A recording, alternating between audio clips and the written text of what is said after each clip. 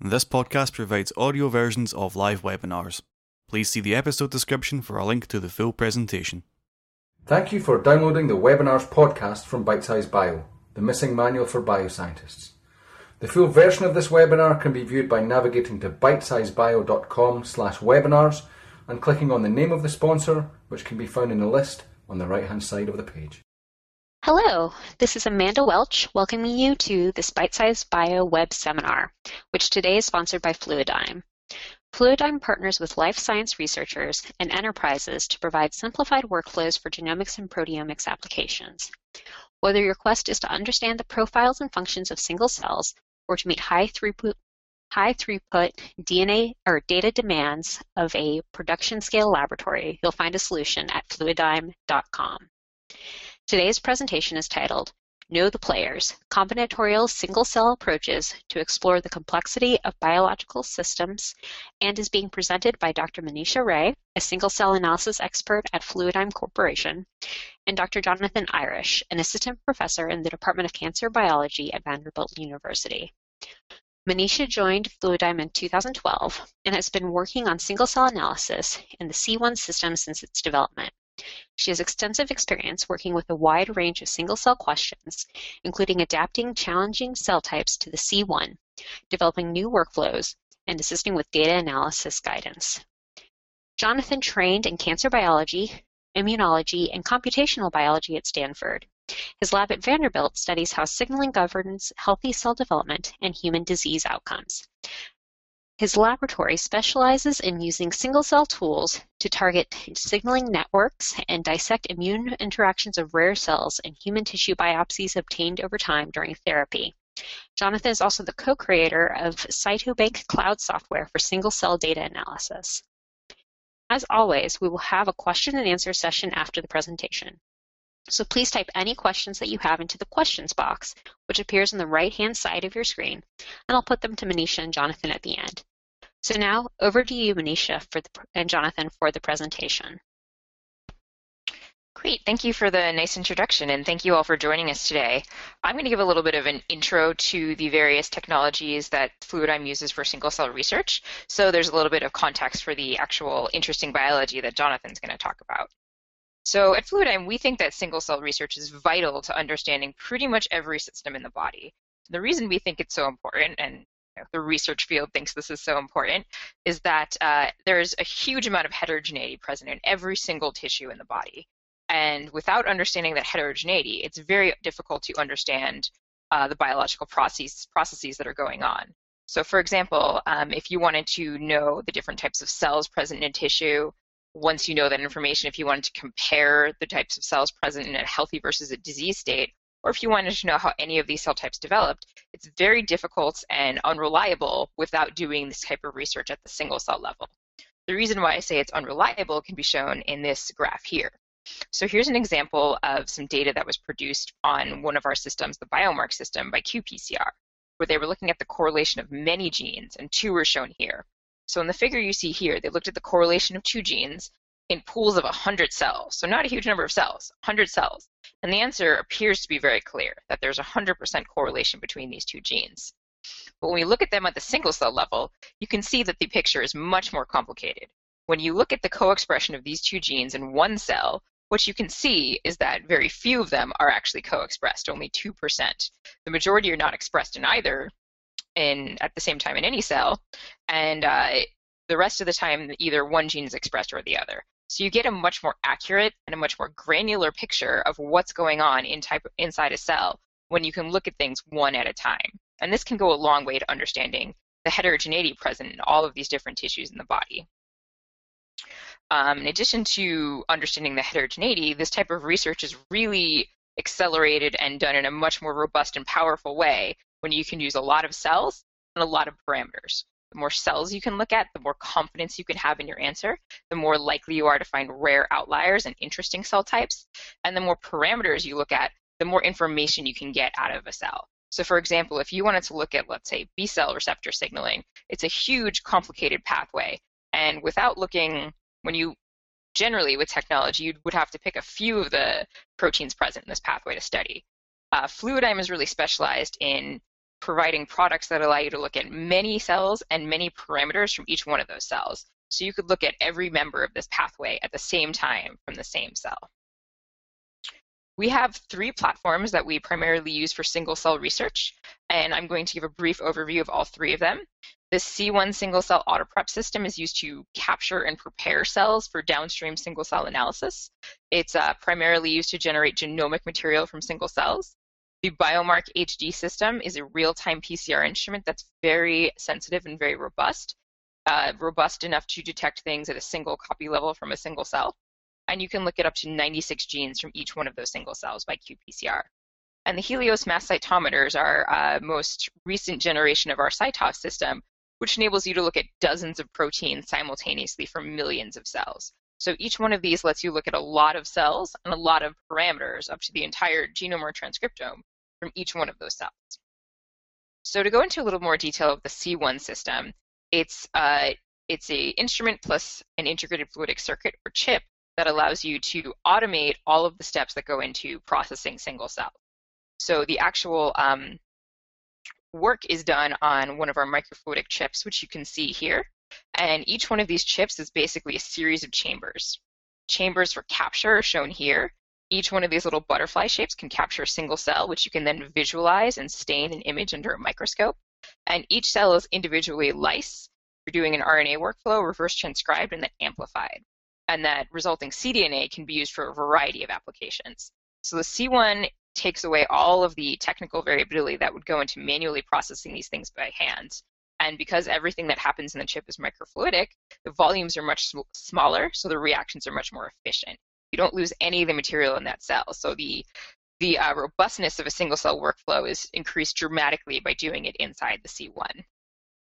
We've recently launched a new IFC or chip for the C1 called the RNA-seq HT chip that allows you to do 8 times the number of cells, so 800 cells per chip, for basically the same price. There are 2 cell loading inlets, so you can run 2 populations of cells, say a treated and untreated population, simultaneously on the same chip. The cells are barcoded on the chip and then pooled, so you can save time and money in sequencing as well. And it retains all of the workflow benefits and automation of the original C1 chip. So you can basically you can get a good sense of the profile of an entire tissue with one chip using this new HT chip. Downstream of the C1, we have our Biomark platform, which is used for real-time PCR. It's very sensitive and it's very flexible. Not only can you do single-cell qPCR on this, you can do regular qPCR, and you can also do the preparation for bulk workflows like genotyping and other types of genomic workflows. Again, each one of our systems is an instrument plus a chip, which is shown here. On one of these chips, you can run 96 cells, and from each one of those cells, you can prepare the qPCR information from 96 genes from each one. And that's because we have thousands of little chambers inside each one of these chips that allow you to process all of the cells and all the genes in parallel. So it's very information dense. With very little work, you get a ton of qPCR information back out. The C1 and Biomark work together to form a really nice workflow. You can prepare your cells, you can amplify the cDNA for use in the Biomark using the C1, or you can take the material from the C1 and use it for sequencing, either RNA sequencing from the whole transcriptome, DNA sequencing for the whole genome. We actually have a flexible workflow that allows you to design any experiment you want onto the C1. And we've used that to do things like epigenetics and microRNA analysis. So C1 is very flexible. The other system I'm going to tell you about today is the Helios, which is our current CyTOF system. It's the only mass cytometer on the market, and it allows you to do very high throughput, millions of cells, protein expression quantification from millions of cells and many parameters simultaneously. How this works is you label your single cells with metal-tagged antibodies. Those antibodies are encapsulated in droplets and shot into a nebulizer and then into a torch where they're heated very, very, very hot. And through that process, they are vaporized, ionized, and atomized. They then go through a quadrupole to get rid of the ions you don't want, and then to a time of flight where you can quantify the mass of each one of the isotopes that is conjugated to each antibody. So in that way, you can quantify the level of protein for each one of the proteins, and you can do dozens of proteins at the same time from the same cell, and then analyze them to see how they compare. One of the really great things about the Helios is that in this analysis window we have here, we're just comparing two parameters, element A and element C. The real power of the system is you can compare dozens of parameters at the same time. So you could have 17 antibodies for blood phenotyping in addition to all the antibodies you want for cytokine profiling and any other targets you might be interested in, signaling pathways and so on. You can also barcode the cells, so you can combine several runs together. You can quantify the DNA to get rid of any debris or anything like that, in addition to cell cycle markers and dead cell markers. And you can also add things like normalization and any other parameter. So all of these processes can be done at the same time from the same cell, and there's actually room for more on the Helios system. So the real power of the CyTOF is to be able to do many, many parameters, way more than you'd be able to do by any other method at the protein level, simultaneously from the same cell. So this ability to look at many parameters is really vital to doing single-cell research, and all of our systems kind of sit in different places. The biomark lets you do things 96 cells at a time, and it looks at qPCR, so targeted mRNA profiling. The C1 allows you to do now hundreds to thousands of cells using our new HT chip, and it can be used to prepare material for RNA, DNA, and microRNA. And the Helios system lets you look at millions of cells against dozens of proteins. So in all cases, by looking at a lot of parameters and a lot of cells, you can get much more confidence in the data, and that data can lead to really powerful biological insights. So now I'm going to pass it over to Jonathan, who can tell us about some of those amazing biological insights you can get from doing things at the single cell level. Great. Thank you very much. So I'm going to talk about applying this to human solid tumors, high dimensional analysis of tumors. So my disclosures are shown on that slide. And I've organized my talk into two sections. So the first section will focus largely on the data analysis. And what I see is this big opportunity to apply high dimensional single cell technologies in clinical research and to develop true tools that do machine learning of cell identity. In the second half of the talk, I'll refocus on neural origin cancers, including melanoma, and talk about systems cancer immunology, dissecting out the cancer cells and the interacting immune cells. And this comes out of my background, which is clinical research, signaling analysis, and computational analysis. So my PhD in Gary Nolan's lab was really focused on dissecting JAK-STAT signaling and using this to stratify AML patient clinical outcomes. And then my postdoc in Ron Levy's lab focused on B-cell receptor signaling and T-cell signaling, and looking for signatures both in the cancer cells and the immune microenvironment that would stratify patient outcome.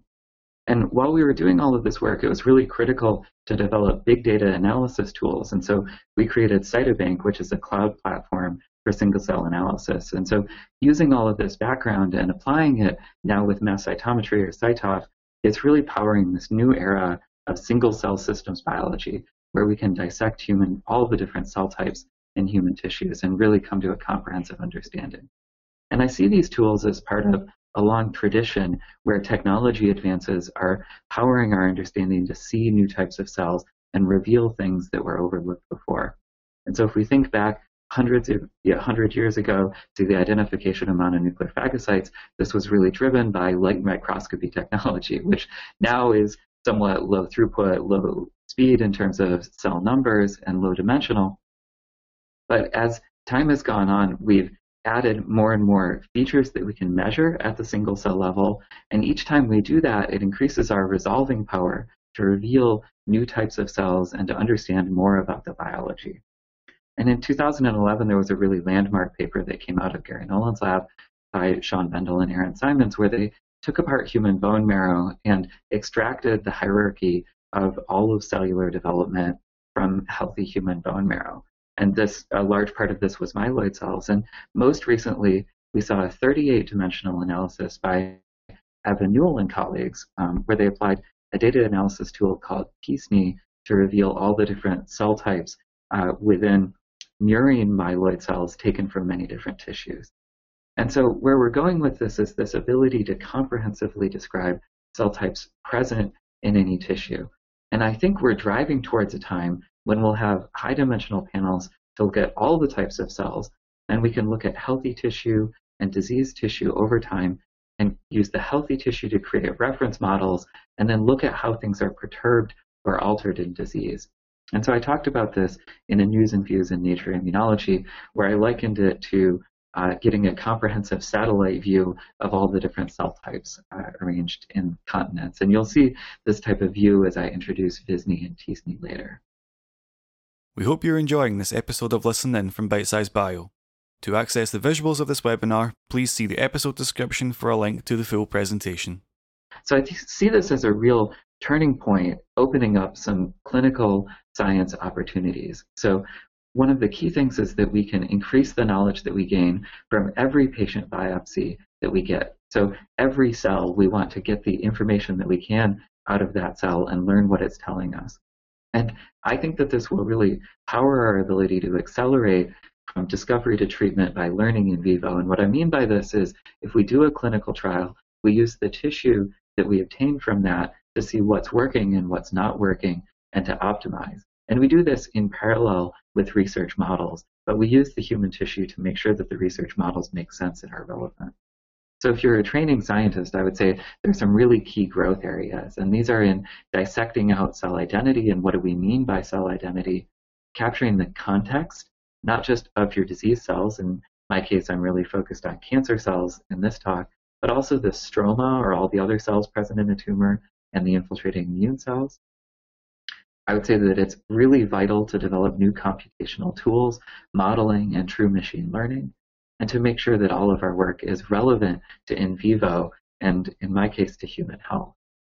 And I'm not the only person thinking about this. This is a really big topic right now, and I was excited to see this review in Nature Immunology where the cytome has now made it onto the map. And so the cytome is unpacking all the different cells that are present in a tissue, all the different types of cells.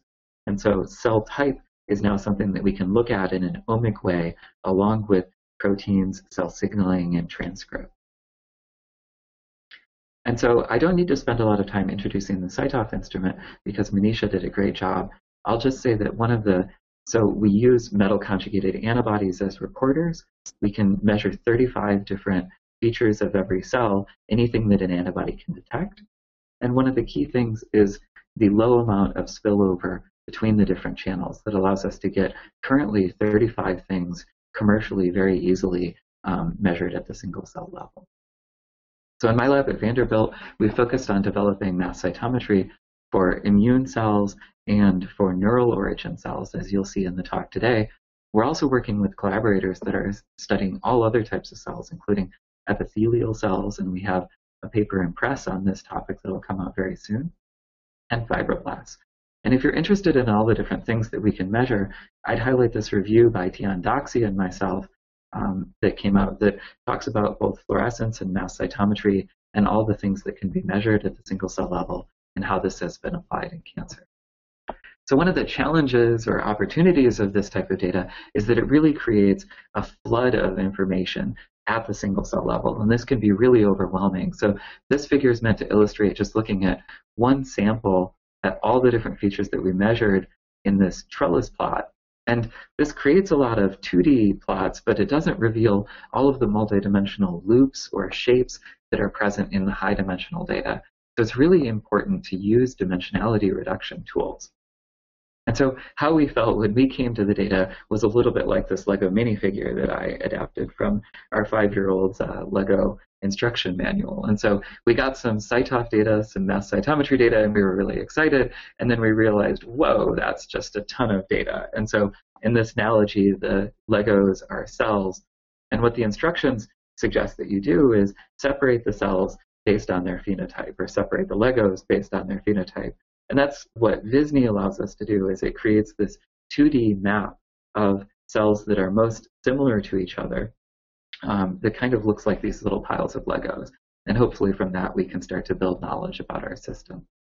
So this is an example of healthy human blood where we measured 26 different surface markers that were just the major canonical immune lineages and separated out the cells into a VISNI map. And so each white dot here is a cell, and they organize into these islands according to the major types. And how VISNI or TSNI works is it calculates a high-dimensional similarity score. So it looks at every cell and it asks how similar it is to all of the other cells in the sample. And then it scatters the cells in 2 dimensions and progressively optimizes their position in 2D. It moves them around until their 2D similarity score is as close to the multidimensional similarity score as possible. And it can work in other dimensions, 1D or 3D, but we really like 2D. And so the animation just repeated, and you could see the randomness, and now it's spreading out and resolving the information that's present phenotypically within the cells. And at the end of it, phenotypically similar cells form islands or groups within it. And so I have a version of that where we've backgated the information that an expert would see onto the 2D VISNI map. And so on the left, you can see my expert identification of, for example, CD45 RA positive and negative CD4 T cells in orange and green. And so if you just follow those 2 populations over here on the VISNI map, here's the first step where the cells are scattered into 2D randomly. And then here's iteration number 45. So we've moved them around 45 times, and we're starting to resolve some of the information. And as the iterations progress, we can start to see better and better resolution of that CD4 T cell island. And by iteration 262, we've got really good resolution of that population, which is most of the cells in this sample. By 289, we're almost done. And by 500, it's starting to look really good. So we have almost all of our major cell identity figured out. And by iteration 999, it really doesn't look that different. If I click between them, it looks nearly the same. And so maybe we could have stopped earlier, and that's something that we're looking into.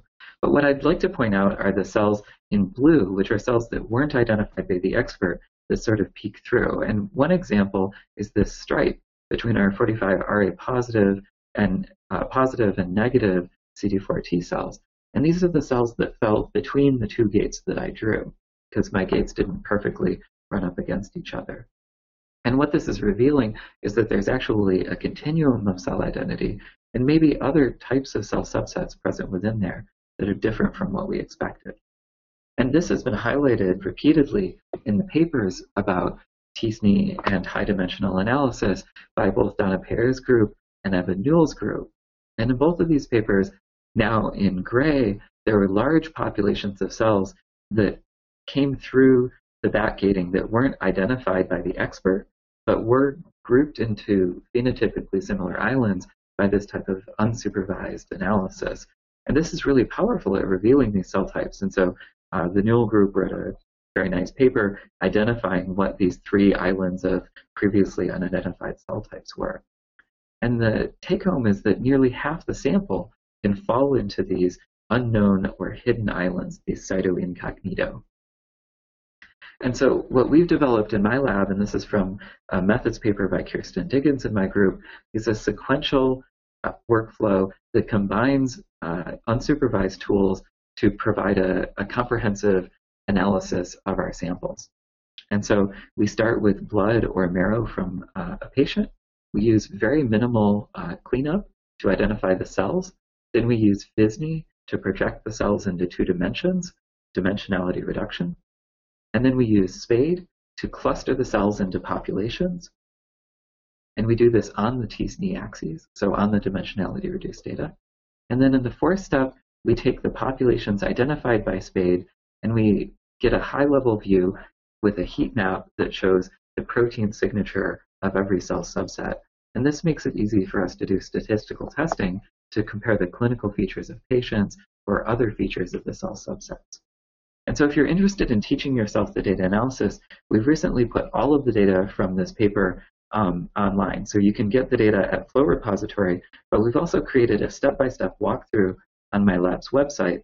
And so the organizers have provided that link. And if you're interested, you can go and download a PDF that walks through step-by-step the analysis. And you can access the data on Premium Cytobank, where you can sign up for a free 1-month trial and run VISNI and SPADE and explore that data set on your own. And so what that looks like is shown here, where we've highlighted every step that you would click in Cytobank in order to do your own VISNI, SPADE, and heat map analysis. And so just to conclude from this first part of my talk, we use a workflow data analysis that begins with VISNI or other dimensionality reduction on minimally pre-gated normalized mass cytometry samples. In the second step, we use SPADE and clustering on the t-SNE axes. And in the third step, we use heat maps or other tools to compare with other data and to do statistical testing. And I'd really encourage people to think about these modular workflows where we can plug and play different tools at each step and compare them to each other.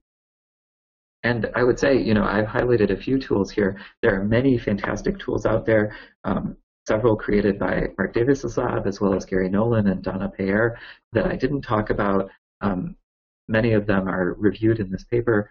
One of the things that's missing are computational tools, though, that can learn cell identity, that can not only move cells around and group them into populations, but give us a label for what those cells are in an unsupervised way, and maybe even suggest these are CD4 T cells or these are memory T cells. And so to move on to the second part of the talk, we're now going to apply this type of approach to look at a systems level view of cancer cells and immune cells in neural origin cancers, and especially melanoma. And so the idea here is that we would start with multiple tissue samples from a patient. They might be samples over time or tissues taken from different compartments like the tumor and the blood. And we want to obtain a cytomic view of all of the different cell types that are present within that tissue. And I'll show both mass cytometry analysis as well as single cell qPCR analysis using the C1 biomark system on melanoma tumors. And then ultimately where we're going with this is we want to model how cells are interacting with each other and with treatments to understand how different populations of cells influence clinical outcomes in patients and how we can improve those clinical outcomes using different treatments or combinations. So our hypothesis is really that modeling all of the cells in the system before and after treatment will reveal the underlying cellular mechanisms of therapy response and resistance.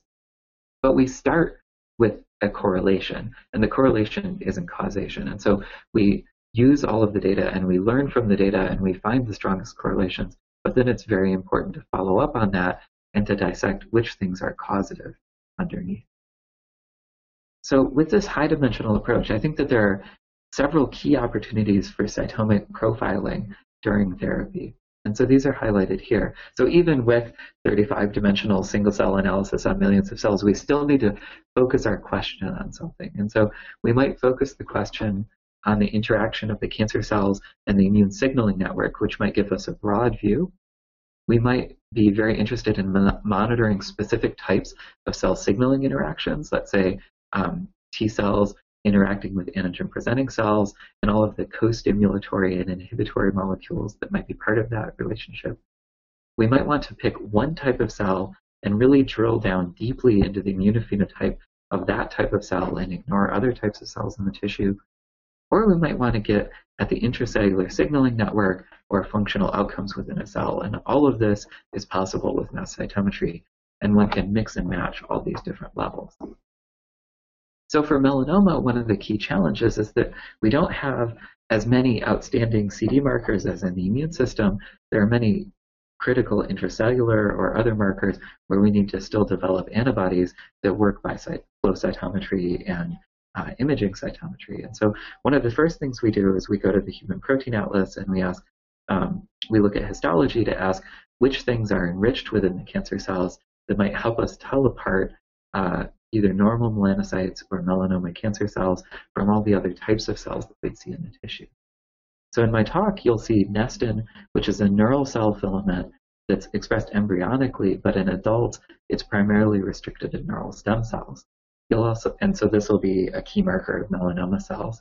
You'll also see the NGF receptor, which will help us mark melanoma cells, but is present on many other types of cells. MCAM, or the melanoma cell adhesion molecule, and the c-KIT receptor tyrosine kinase. And with a combination of all of these different markers, we can really nail cell identity and also move immune cells out with other markers that we see.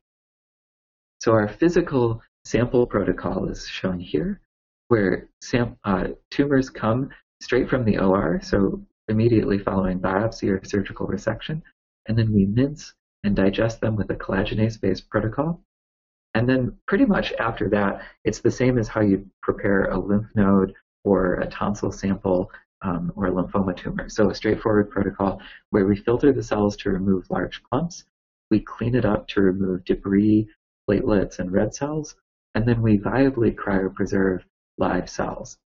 And by this point, all of the debris and all of the other things have been removed from the sample, and we have high-quality live cells that can be used for signaling experiments, or that can be sorted and used for other experiments where we go back and look after we've identified all the cell types. And I don't have time to get into all of the details, but we do extensive preparatory work testing out different conditions for disaggregating the tumors and as well for optimizing antibody staining. And so this is just kind of giving a snapshot of, in this case, I think it was 28 different conditions that we looked at testing disaggregation, and you can see it really impacted differently the number of live cells that we could acquire per gram of tissue. And this was an example from a glioblastoma tumor, which is another type of neural origin tumor. And to show a little bit of the data that we got from this glioblastoma example, I'm showing here 9 different markers of neural and immune lineages on all of the viable tumor cells that we obtained. And so this is a high-dimensional single-cell view of a human glioblastoma tumor. And you can see CD45 marking immune cell subsets on this FISD map. And so the heat here is for CD45 expression. Down here we can see that the heat for CD3 is marking 2 T cell subsets. And then we could see CD8 is marking that subset. So we can see some of our well-known subsets. We can see CD31 positive endothelial cells, and then we can see this wide expanse of what are tumor cells expressing NCAM or CD44. So I won't spend much more time talking about glioblastoma. I'll really talk about melanoma. So this is an example of a melanoma patient's tumor analyzed by fluorescence flow cytometry. And we do a lot of validation work in parallel with both fluorescence and mass cytometry. And so here you can see CD31 on the y-axis and CD45 on the x-axis. And so CD45 marks the leukocytes, CD31 the endothelial cells, and pretty much everything else was MCAM positive melanoma cells within this particular tumor. And you can see the spread of MCAM in the tumor compared to what we normally see on a melanoma cell line. And this is characteristic. And from sample to sample, different markers will mark the melanoma cells within each tumor. One of the reasons mass cytometry is so powerful for melanoma is that it avoids the intrinsic autofluorescence of live melanoma cells. And so this is fluorescence cytometry of unstained cells from a primary or metastatic site from the same patient, as well as a melanoma cell line. And what you can see on these open cytometer channels is that there's very bright fluorescent signal off the 488 laser that we might interpret as real staining if we didn't know better. And so mass cytometry completely avoids this because it's not fluorescence-based.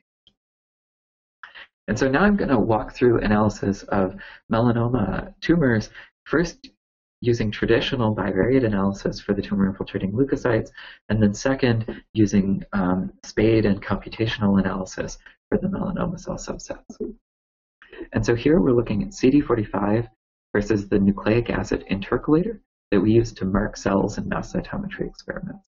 And so you can see in healthy human blood on the left that all the cells are CD45 positive.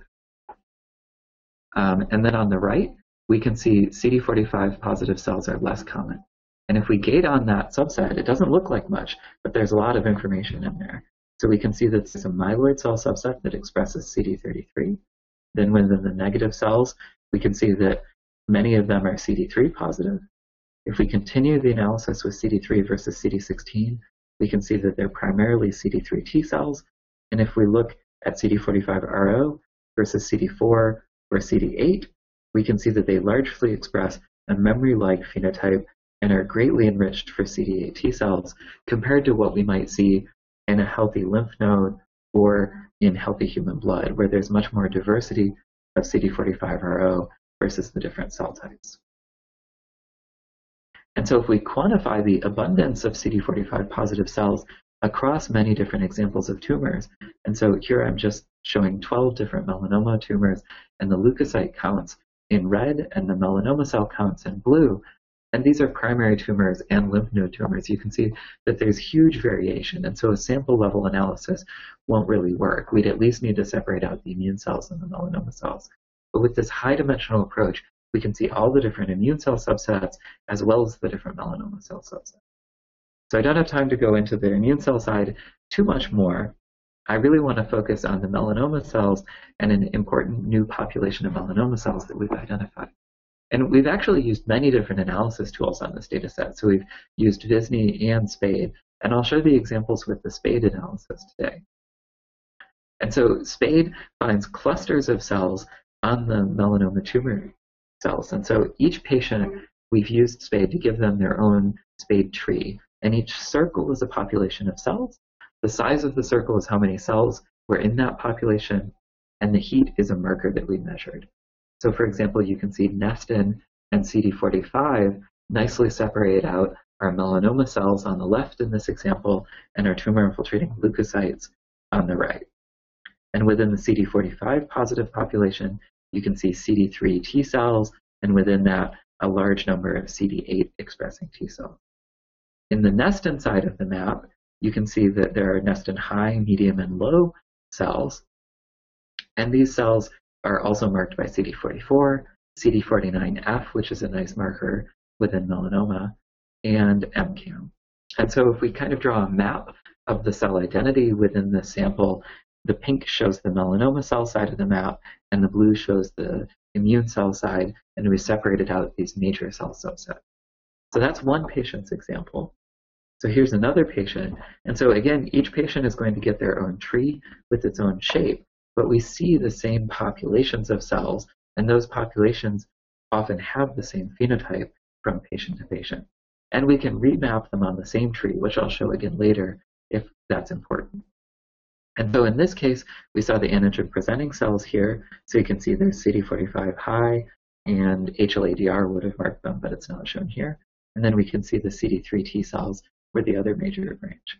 And then within the melanoma, there was extreme diversity. So we saw CD44 throughout the tumor cell portion, but very high and intermediate levels. We saw Nestin very high, low, and almost negative cells, and as well NGFR expression spread throughout there. And this example was largely MCAM negative. And so from patient to patient, we see this heterogeneity, but can we track this over time as patients are treated? And so we had this really amazing opportunity through a surgeon, Mark Kelly, and through our melanoma clinic run by Jeff Sossman here at Vanderbilt, where we would get samples over time as patients were treated with a BRAF V600E mutation-specific inhibitor or a combination of that inhibitor and a MEK inhibitor. So in this case, before any treatment began, we got a core biopsy, and then they underwent 2 weeks of treatment on the BRAF specific inhibitor, and then another core biopsy was taken, and then at the end, the tumor was surgically resected, and the tissue was brought directly to the lab for mass cytometry analysis. And so this shows our data analysis workflow for one patient, and I'm going to focus on the CD45 low or negative melanoma cells, and we'll create one SPADE map, one SPADE tree for each patient. And what we're looking for is the differences phenotypically from the pre-treatment sample and the post-treatment sample. And so in the post-treatment sample, we called those cells the persister cells. And we wanted to know what the phenotype of those cells was like and whether it was shared across multiple patients. And so we also identified the regressor populations, which are the populations of cells that went away, that weren't there post-treatment. So if we look at 4 different melanoma patients, and now the samples over time are going vertically, we can see really striking differences from patient to patient. So right now, each patient has their own tree. And so I'll point out melanoma patient 54, where there really weren't major changes phenotypically from time point to time point. And so we could say that phenotypically the tumor didn't change much. We don't know yet whether that corresponds to a lack of response clinically, so I'm not going to talk about that. If we look at the other patients, we see much bigger phenotypic changes. So patient 23 was really unlike the other 3 samples in that it was very diverse and it changed in ways that the other ones didn't. So after the first treatment, it changed dramatically, and then it changed again after the BRAF and MET combination treatment. So if we ask, what were the common features that stratified the persister cell subsets from the regressor cell subsets? That's shown here on the right. And so since we were looking at many different hypotheses for which proteins could correlate with being a persister cell subset across patients, we lowered our significance threshold using the Bonferroni correction. And 3 things in this very small data set met that significance threshold: Nestin, CD44, and MCAM. NCAM and many other markers were on the line, and I think some of them might be significant as well. And so if we look at the direction of the change, Nestin, CD44, and MCAM all went down, and Nestin went up. And so one of the common questions that I got is, are these the same changes across patients? And so what we can do is actually remap the same data that we were just looking at onto one common spade tree, and now ask whether the patients share the same phenotype and are changing in the same way. And so this is one tree that unifies all the different patients.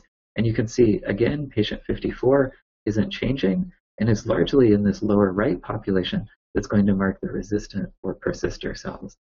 Patients 19 and 22 start near the top, but a little bit spread into the bottom, and you can see post-treatment are greatly enriched in that bottom right population. And patient 23 is different in that it starts up in the top and it moves by the end of treatment down into the bottom, but into a different part phenotypically, where it shares some things in common, like loss of nestin, but is phenotypically distinct in other ways. So these nestin-low melanoma cells are a very common feature of primary tumors. So if we look across multiple patients or across multiple samples from one patient, we can see a large number of nestin-low or negative cells within the primary tumors. But in melanoma cell lines, these cells can be very rare. So you can see the green part of the pie is as high as maybe 12% or 13% and as low as 2.5%. So this could be either good news because we can see the cells in cell lines, or bad news because the cell lines, these long-term established cell lines, aren't capturing what's going on in the primary tumors. And so that's something that we're really interested in looking into, but I won't have time to talk about that today. What I do want to talk about is how we can combine protein and transcript analysis to look at more questions at the single cell level. And one of the things that we were really interested in is, are those nestin-low cells really melanoma cells? Because they're missing a lot of the canonical melanoma cell marker. So some of the key markers that we would need are markers like SOX2 or SOX10 or MIT-F that are key specifiers of the melanocyte or neural lineage program. And some of these we've developed antibodies for now, but at the time we developed a way to look at transcript within these cells. And so for this, we used a pilot test of the C1 capture instrument from Fluidigm, where we captured 96 cells microfluidically and then amplified 96 chosen targets by quantitative PCR within those cells.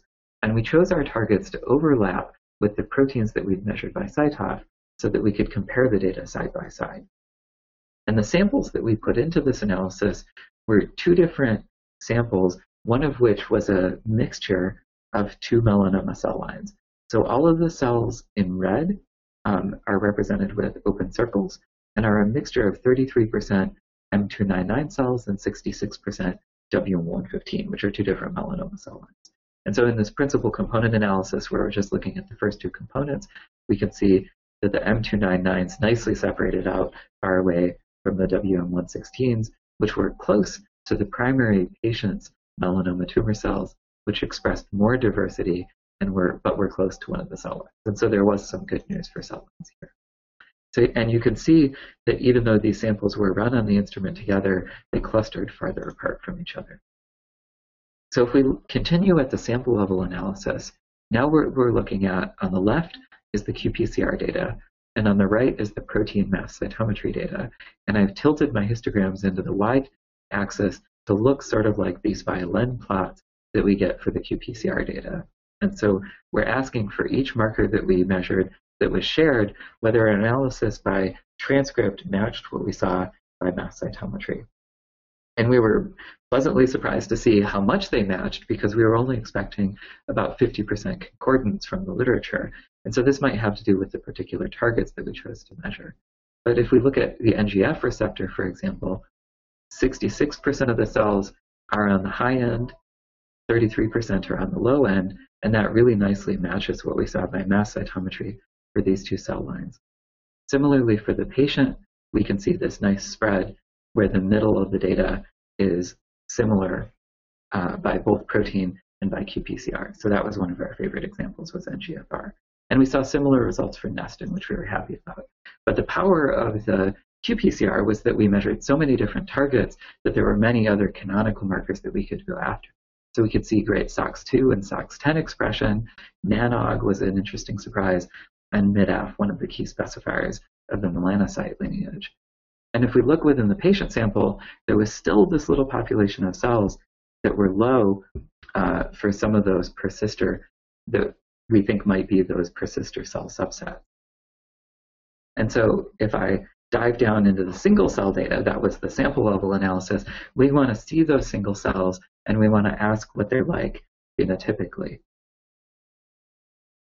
And so this is a heat map of every single cell in the columns and all of the markers that we measured in the rows. And I'm just pulling out some of the key markers that we measured here. So CD44, NCAM, and MIDF. And there was this really cool cluster of markers of BRAF, SOX10, and Nestin that was near a SOX2 cluster. And so I'm going to zoom into that a little bit on the next slide. And so now, again, we're looking at the cells. The green triangles are the cells from the primary melanoma tumor. The red circle are one of the melanoma cell lines. And what we were wondering was, are the Nestin low cells, so this is a Z-score, so blue are the low cells, white and red are the high cells, do they express SOX10 or SOX2?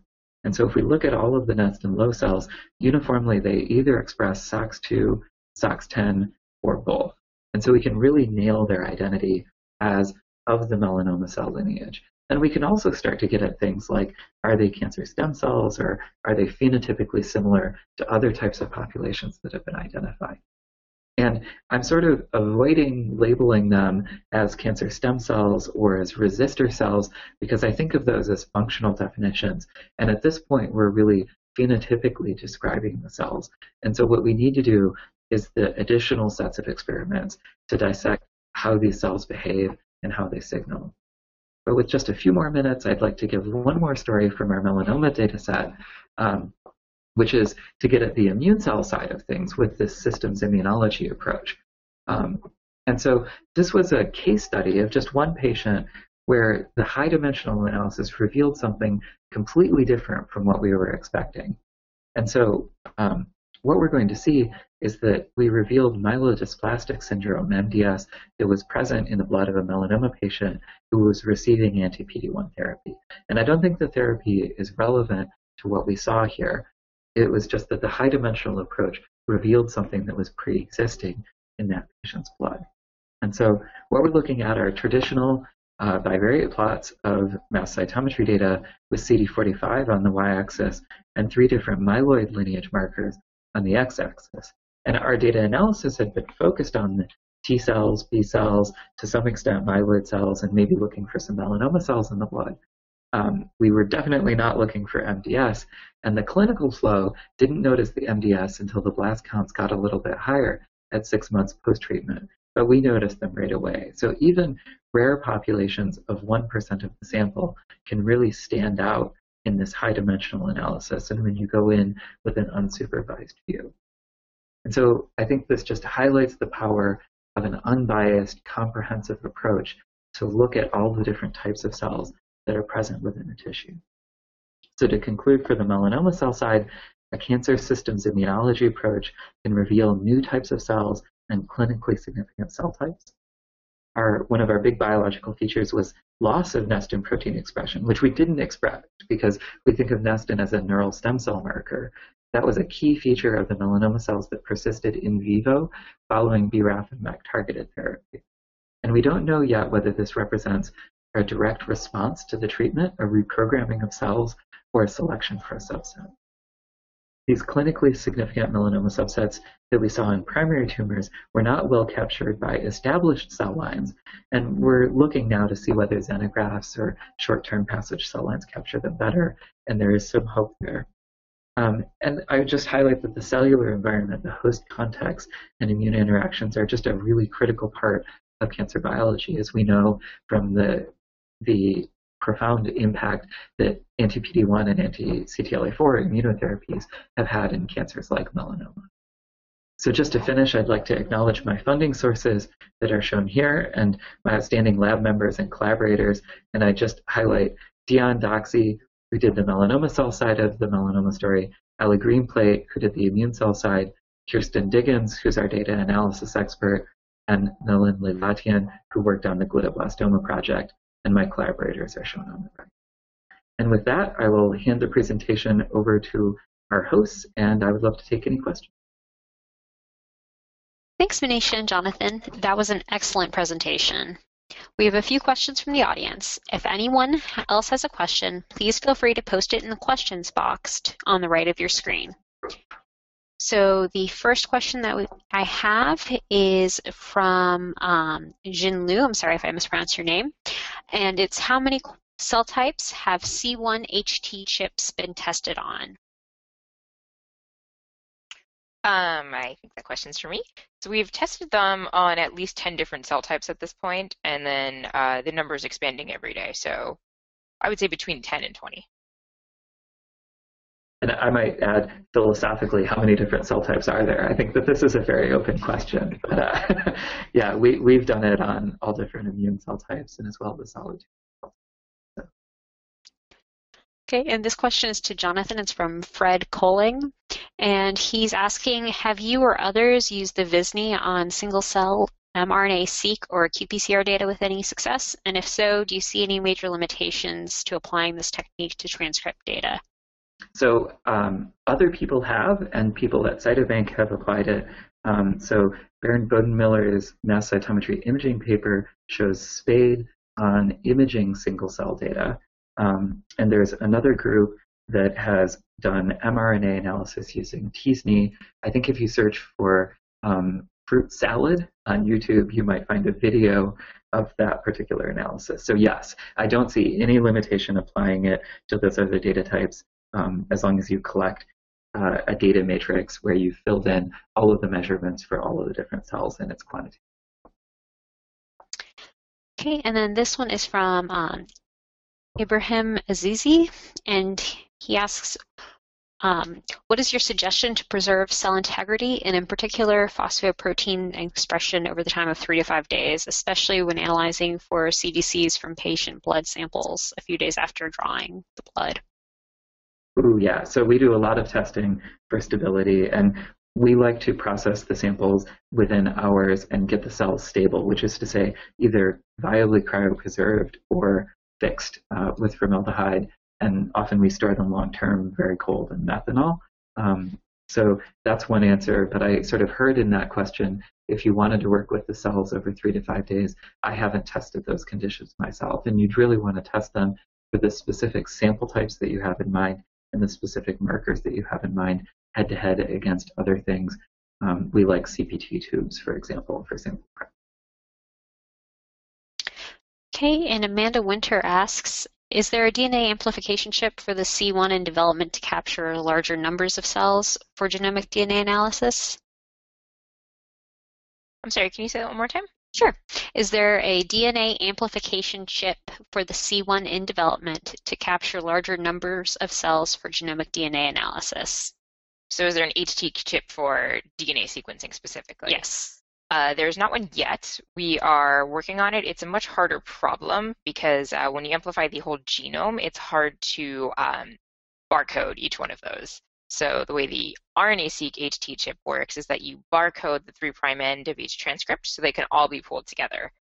Generally, when you're genome sequencing, you want to barcode more than just one end of the genome. So it's a much harder problem, but it is one that we're thinking about and working on. Great. That's really neat. Can spade, so I've got another one. This one is from Srivastava. Can spade and Visney techniques be used to distinguish various populations of tumors, say metastatic versus non-metastatic?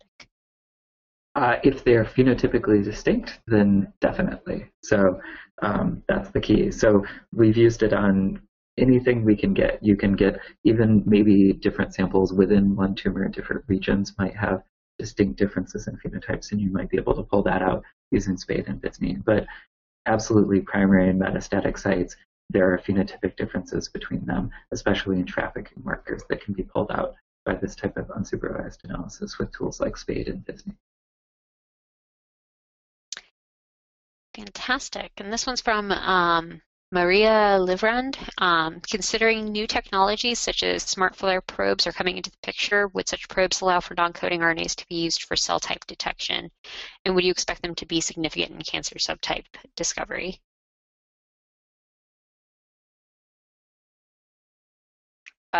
Is that for me or for Jonathan? I think for either one of you, whichever one would like to take it. I think that the smart flare technologies have a lot of potential. I think there's still a lot of testing yet to be done. In terms of their ability to distinguish, I think Jonathan might be able to inform that a little bit more. Yeah. That I'm not sure. Maybe. I agree. I think there's a ton of potential. My understanding is that they're somewhat reliant on the cell's ability to take up the smart flare probe. And so you need cells that can eat the probe, and some immune cell subsets don't do that as well. But I haven't done a lot of testing of those, and so I don't want to speak out of turn. Okay. I've got one. I think this might be for a combination, or might fall between a combination between both you and Manisha.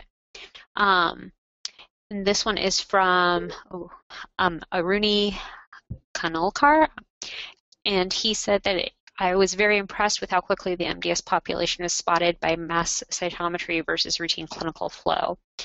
When do you envision mass cytometry will be adopted in a clinical diagnostic immunology laboratories? And this is he's got another question here as well. What are some of the technical constraints of the latest generation of mass cytometers that might preclude their incorporation in a diagnostic immunology laboratory, where turnaround times of patients' results are one of the critically monitored quality assurance parameters?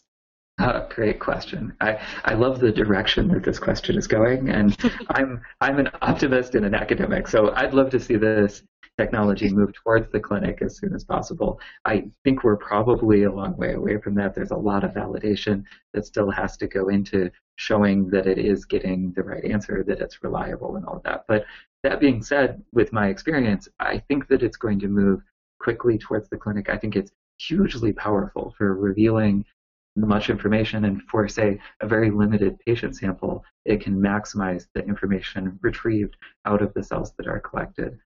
I don't see a ton of limitations compared to, say, a workflow that already does flow cytometry. So, say, a blood immunophenotyping lab. The key would be to just get the instrument in and really do a lot of work to validate. Okay, and actually, speaking of validating or normalizing, rather, Ibrahim has another question. He asks, did you normalize single-cell data, the QRT-PCR in the CyTOF experiment, to housekeeping markers? And if so, what method did you use? So for the CyTOF data, we do not normalize to housekeeping markers. It's quantitative, and we get an absolute count per cell of the metal that we see. So for the qPCR data, the analysis was done by Fluidigm. It was part of a pilot test of the instrument, so I'm not sure exactly how they did it, but it was a relative z-score for each marker that I showed. Yeah, and I can say that the Fluidigm method does not use housekeeping gene normalization. The reason we don't use that typically is that the housekeeping genes can fluctuate, especially on the single cell level. They can vary over 1,000-fold, so it's not a good reference for normalization. If you do want to use housekeeping genes, I would use a lot of them, at least 5, if not more. We recommend normalizing it to the overall fluctuation. So looking at the entire magnitude of gene expression, figuring out what the median of that is, and then normalizing each cell so it has the same median. We call that median normalization for qPCR. But housekeeping gene normalization is generally not recommended. Okay, and then Maria has another question for Jonathan. Are you developing any other machine learning techniques for the single-cell data analysis? So we're really working on coming up with a label for the cells that are identified. So at the end of it, you got this heat map or a cool spade tree or populations on Disney, and you're wondering what made those cells different. And so we've developed a label in work that I didn't have time to talk about that I think is sort of the first step towards machine learning, because what we really need is a reference, many different reference data sets of what is healthy and what is abnormal, so that the computer can be trained to understand at least our current knowledge of cell identity. We just did a webinar. We just did a webinar for customers, 250 people. So I have a question for both for both Jonathan and Manisha. What are some additional considerations prior to setting up a single cell experiment? I think it's very important to consider what your question is. It's also really important to know the characteristics of your cell, so like how you're going to prepare them into a single cell suspension prior to getting your extremely rare sample. So for example, I'm sure Jonathan worked out dissociation protocols before he got actual patient samples. Absolutely. That's very important to do some of that groundwork in advance. And then to think about how you're going to analyze your data. So in terms of what question you're trying to answer. For example, if you're trying to profile cells, you want to look at as many cells as possible, and you maybe don't need to go, if you're doing a sequencing experiment, let's say, you might not need to sequence them extremely deeply. So you might want to set up an experiment where you can look at as many cells as you can, combine them all together, and then do shallow sequencing, for example. If you have a target population in mind and you're trying to look at what the difference between that target population is under multiple conditions, then you might want to consider doing fewer cells but deeper sequencing, or a slightly different panel for CyTOF or something like that. So I would definitely recommend thinking about what your final answer looks like, and then collecting data appropriately according to that answer. Yeah, and I would add to that and say the sort of pie of how much time we spend on different things, the sample collection is just a tiny part, like 5% of that pie. And the rest of it is relatively evenly split between setting up all of the reagents, so validating and titrating the antibodies, getting the sample prep worked out, all of that. And then on the other half of the remainder is the data analysis, which is to say looking through as an expert and using the unsupervised tools. So on the setup side, we do a lot of work with multiple technologies to really make sure that our antibodies are quality antibodies, they're detecting the target that they should be, that our conjugates are working really well. And then we also spend a lot of time preparing the samples and showing that the samples are viable, free of debris, and that we haven't perturbed biology by preparing the sample. So those are some of the key things that we spend all that time on. Yeah, just to reiterate it, if for proteomic experiments, deciding on and validating your panel is very important to do upfront. And then for sequencing type experiments, for C1 experiments really, some of the unique things you need to think about there are the size of your cells. So that's something you'd want to figure out in advance too, the diameter. Okay, so that brings us to the end of the seminar. Thanks again to Manisha and Jonathan for a very illuminating presentation and a great discussion. And thanks also to our sponsors, Fluidigm. And finally, thanks to you, the audience, for taking time to attend and listen in. If you've enjoyed the seminar and would like to view the video recording of the session, please visit the seminars page on bitesizebio.com. It should be available within the next 24 hours. There you can also see the other webinars we have lined up for you in Bitesize Bio's Webinar Festival. So until next time, good luck in your research, and goodbye from all of us at Fluidigm and Bitesize Bio. Thank you for listening. We hope you enjoyed the webinar. To view the full video version of this and all of our other webinars, please visit bitesizebio.com/webinars. Finding the right mentor can make all the difference in your research journey. But what if you don't have one? Look no further than Mentors at Your Benchside, the podcast that offers curated advice from experienced researchers on lab skills, techniques, and career progression. With short, easy-to-access episodes, you can get the help you need to succeed in the lab. Visit bitesizebio.com/podcasts or search for Mentors at Your Benchside in your podcast app to subscribe and get help and advice from seasoned scientists.